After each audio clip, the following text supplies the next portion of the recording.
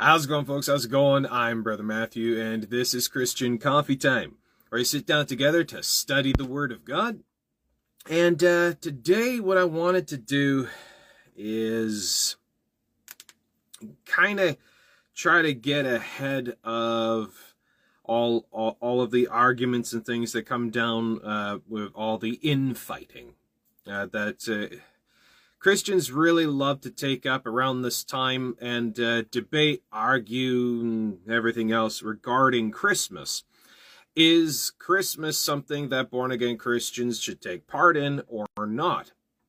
So, I know that regardless what anyone says on any side of the argument, that it doesn't matter what you say, people are going to settle themselves in their own opinions and are going to run with that, and there's not really much you can say. So, what I want to do here is just present another angle. What I want to do is present another angle, another argument here to consider in this time in regards to the Christians' involvement, reaction to participation, or anything like this. See, what does the Bible actually say? Does the Word of God actually have anything to say on this? And similarly, in the words of Martin Luther, convince me by Scripture.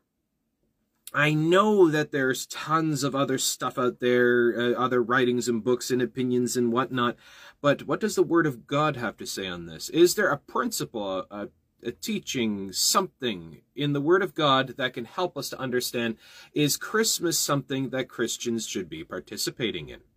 So, let's take a look.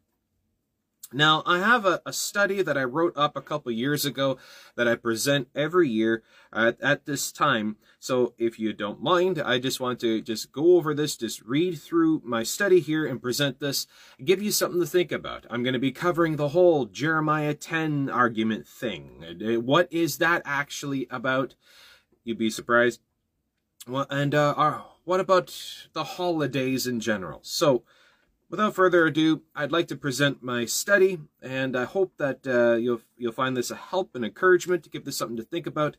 If you would like a copy of this study, message me in DM afterwards, and let me know you're looking for this study, and I'd be happy to share it with you. All right, let's take a look. So, as for the celebration of holidays, it's up to personal choice. But again, it would be a shame to pass up any and all opportunities to evangelize the gospel. The Apostle Paul, in Athens, Greece, on Mars Hill, surrounded by all the idols, the Apostle Paul used the altar to the unknown God on Mars Hill as a springboard to present the gospel. My first question: was he wrong? Was Apostle Paul wrong for using the altar to the unknown pagan god, using that as a springboard to preach the gospel? Was he wrong? Regarding Christmas or Easter, whether it was or wasn't pagan isn't the point, but rather understanding that the whole public, unsaved public, sees these times as Christian and identifies it as such, thus using this as an opportunity to reach out and witness to them about Christ, instead of confusing them by fighting within ourselves over such things. Christmas is publicly seen as synonymous with the birth of Christ. Yes, we know that Jesus wasn't born on December 25th. We know that. Everyone knows that. But you look at it as a belated birthday party. That's universally agreed upon time where the whole world gets together to celebrate and worship the Lord Jesus Christ. But Christmas is publicly seen as synonymous with the birth of Christ, and if that gives me a chance to speak to them the gospel, then I'm gonna take it and use it like Paul used the altar to the unknown God. Same as Easter, which has been changed and has become synonymous with the death, burial, and resurrection of Jesus Christ. These times have nothing to do with the ancient ideas, but have been changed completely and now are used to honor Christ and nothing of this world. This, though, shows the exclusion of Halloween, though, for example, which is still a time of darkness, evil, and glorifying the demonic and everything God hates and calls abomination. Halloween has absolutely no redemptive aspects. There's absolutely nothing about Halloween that could be used to glorify God. Christmas, whether or not it had pagan origins, it now has been changed and no longer has paganized aspects. Like, for example, nobody is actually worshiping Tammuz and the sun. We celebrate Jesus Christ, okay? The same as Easter. Nobody's going to the Roman fertility temples and taking advantage of the Roman temple prostitutes for that. That doesn't happen. That's nothing. That's dead and gone. Those gods are dead and gone. It has nothing to do with us today. These holidays are now centered on gathering with family, dinners, gifts, and remembering Christ's arrival and fulfillment of prophecy. Question, how is that wrong? How's that wrong? Jesus would go to parties. Jesus went to banquets. Jesus went to feasts. Jesus went to weddings. Jesus went to celebrations. So how is it wrong? Again, how's that wrong? Again, unlike Halloween, however, that has no redemptive aspects at all, the whole thing is pagan, accursed of God. I'm neither for nor against Christmas or Easter. My personal view is that if something can be used to celebrate, speak of, identify with, or to magnify, glorify, honor the Lord God to the unsaved public without contradicting direct scripture, then who am I to say aught against it? Christmas and Easter are one of the few times as well that the unsaved public are most likely to listen to witnessing, feel conviction to attend church, not be hardened against Christ, and don't oppose the public radio songs singing of Jesus. It would be a shame to pass up a chance to use this. Whether we like it or not, Christmas and Easter is a time that Western culture allows Christ-centered ideology to surface without massive backlash. And also Charles Spurgeon, for example, was even in favor of using Christmas for outreach and said that it is an excellent time for reaching the hearts of men with Jesus Christ. So something to think about there. If it can be used to preach Christ, to rejoice rather that Christ is preached, should we not take advantage of times that the unsaved public recognize as Christian, quote unquote, and use that as an opportunity to reach them when they feel the one time of the year they feel a form of conviction at least towards it? Should we not take advantage of that? Think about this. Now, switching here to gears, I also want to address people say, wow, what was that Jeremiah 10, the Christmas is pagan, the Christmas tree is pagan. Okay, really? You do realize Jeremiah 10 isn't saying that. Jeremiah 10 actually does not talk about Christmas trees. It doesn't. Let's take a look here. Now, Jeremiah chapter 10, those who use the Jeremiah 10 argument know Jeremiah is not talking about Christmas trees. That's a massive incorrect reading of the context. It's clearly talking about making idols with mouths, hands, feet, and covering them with gold and silver and carrying them around. You want to cross-reference Jeremiah 10 with Psalms 135, 15 to 18, Psalms 115, and Isaiah 40. Let's take a look. Now notice Jeremiah 10, 2 to 6. Let's read it. Thus saith the Lord, learn not the way of the heathen, and be not dismayed at the signs of heaven. For the heathen are dismayed at them, for the customs of the people are vain. For one cutteth a tree out of the forest, and they just stop right there. See, they take a tree. They cut a tree out of the forest, the work of the hands of the workmen with the axe. They deck it with silver and with gold. They fasten it with nails and with hammers, that it move not. They are upright as the palm tree, but speak not. They must needs be born, because they cannot go. Be not afraid of them, for they cannot do evil, neither also is it in them to do good. How can Christmas trees do good or evil? neither also is in them to do good, for as much as there is none like unto thee, O Lord, thou art great, and thy name is great in might. Now, notice, pay attention to the exact same wording in the next following passages. Psalms 135, 15, 18. The idols of the heathen are silver and gold, the work of men's hands. They have mouths, but they speak not. Eyes have they, but they see not. They have ears, but they hear not. Neither is there any breath in their mouths. They that make them are like unto them, so is everyone that trusteth in them. Psalms 115, 4-8. Their idols are silver and gold, the work of men's hands. They have mouths, but they speak not. Eyes have they, but they see not. They have ears, but they hear not. Noses have they, but they smell not. They have hands, but they handle not. Feet have they, but they walk not. Neither speak they through their throat. They that make them are like unto them, so is everyone that trusteth in them. One more. Isaiah 40, 19-20.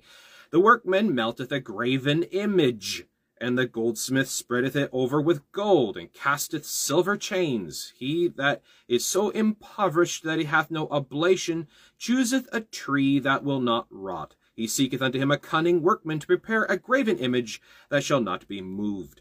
Now, Jeremiah 10 is talking about literal idol making, not taking Christmas trees. I mean, you have to literally cherry pick and twist the passage to make it say that. But let's take a look. Now, notice when you break down Jeremiah 10, 2-6, and you break it down word by word, that it's speaking of actual idol making. Verse 2, learning the way of the heathen. Verse 3, working and crafting out of a tree, i.e. carving. Verse 4, plating, decking with gold and silver and fastening so it cannot move. Verse 5, they cannot speak, they cannot move, but are carried about the people. Like all the other passages talking about carrying idols. Verse 6, there's not like thee, no other God, no other gods that are like the Lord God. It's not Christmas trees or anything like that. It's literal making of false god idols. All people see is the tree wording, and they cherry pick that passage and create conspiracy theories about it to try to find a way to condemn the decorating of plants. Trees are plants. Plants are not bad. Decorations are not bad. Putting decorations on plants are not bad. Is not bad. Making idols and worshiping them is. Now, however, if we really, really want to get into it, let's take a look at Isaiah chapter 60, verse 13. Now, here's a passage that the anti-tree people would just scree and faint. Let's take a look at Isaiah 60, verse 13. The glory of Lebanon shall come unto thee, the fir tree, the pine tree, and the box tree together, to beautify the place of my sanctuary, and I will make the place of my feet glorious. God is literally saying in Isaiah 60, verse 13, about the place of his sanctuary, the place of his glory, using pine trees, taking pine trees and placing them in the place of his sanctuary to beautify the place of his sanctuary and to glorify him. So, just a thought. Just a thought. You know, give that something to think about. So, are plants bad? No. Okay, so to who are we giving our attention? It's about Jesus Christ, the focus of Jesus Christ. Now, the other question that comes up that people like to use is, well, nowhere in the Bible does it say to celebrate and worship, you know, the birth of Jesus Christ. Hold on a minute. Okay, back it up.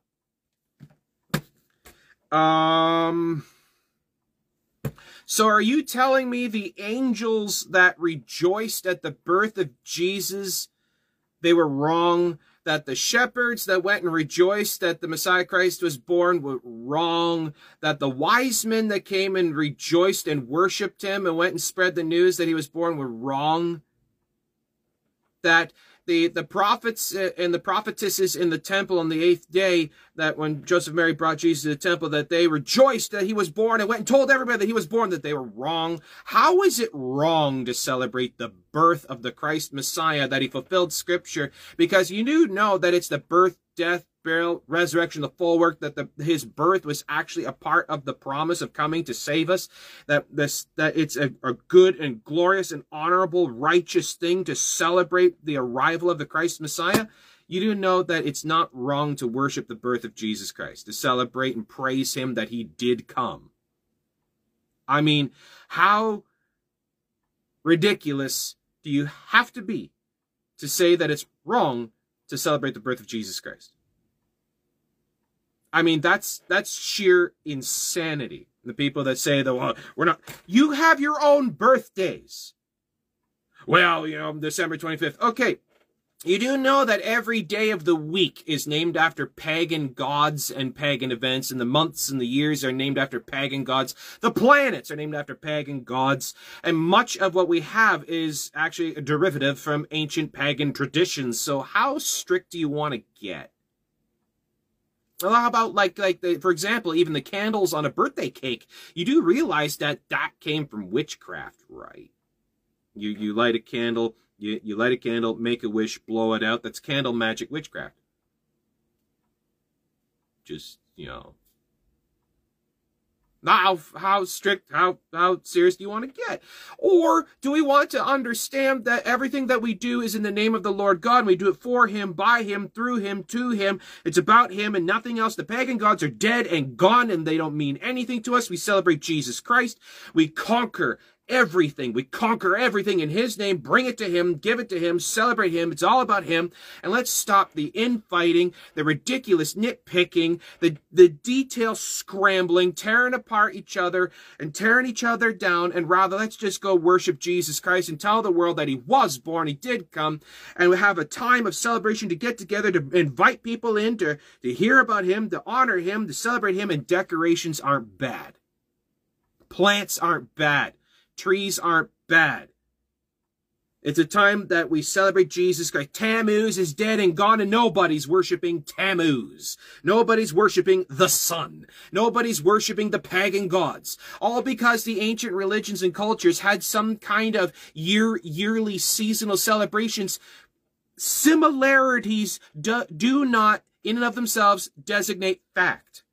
All because some other pagan cultures and religions had events and whatever. That means nothing.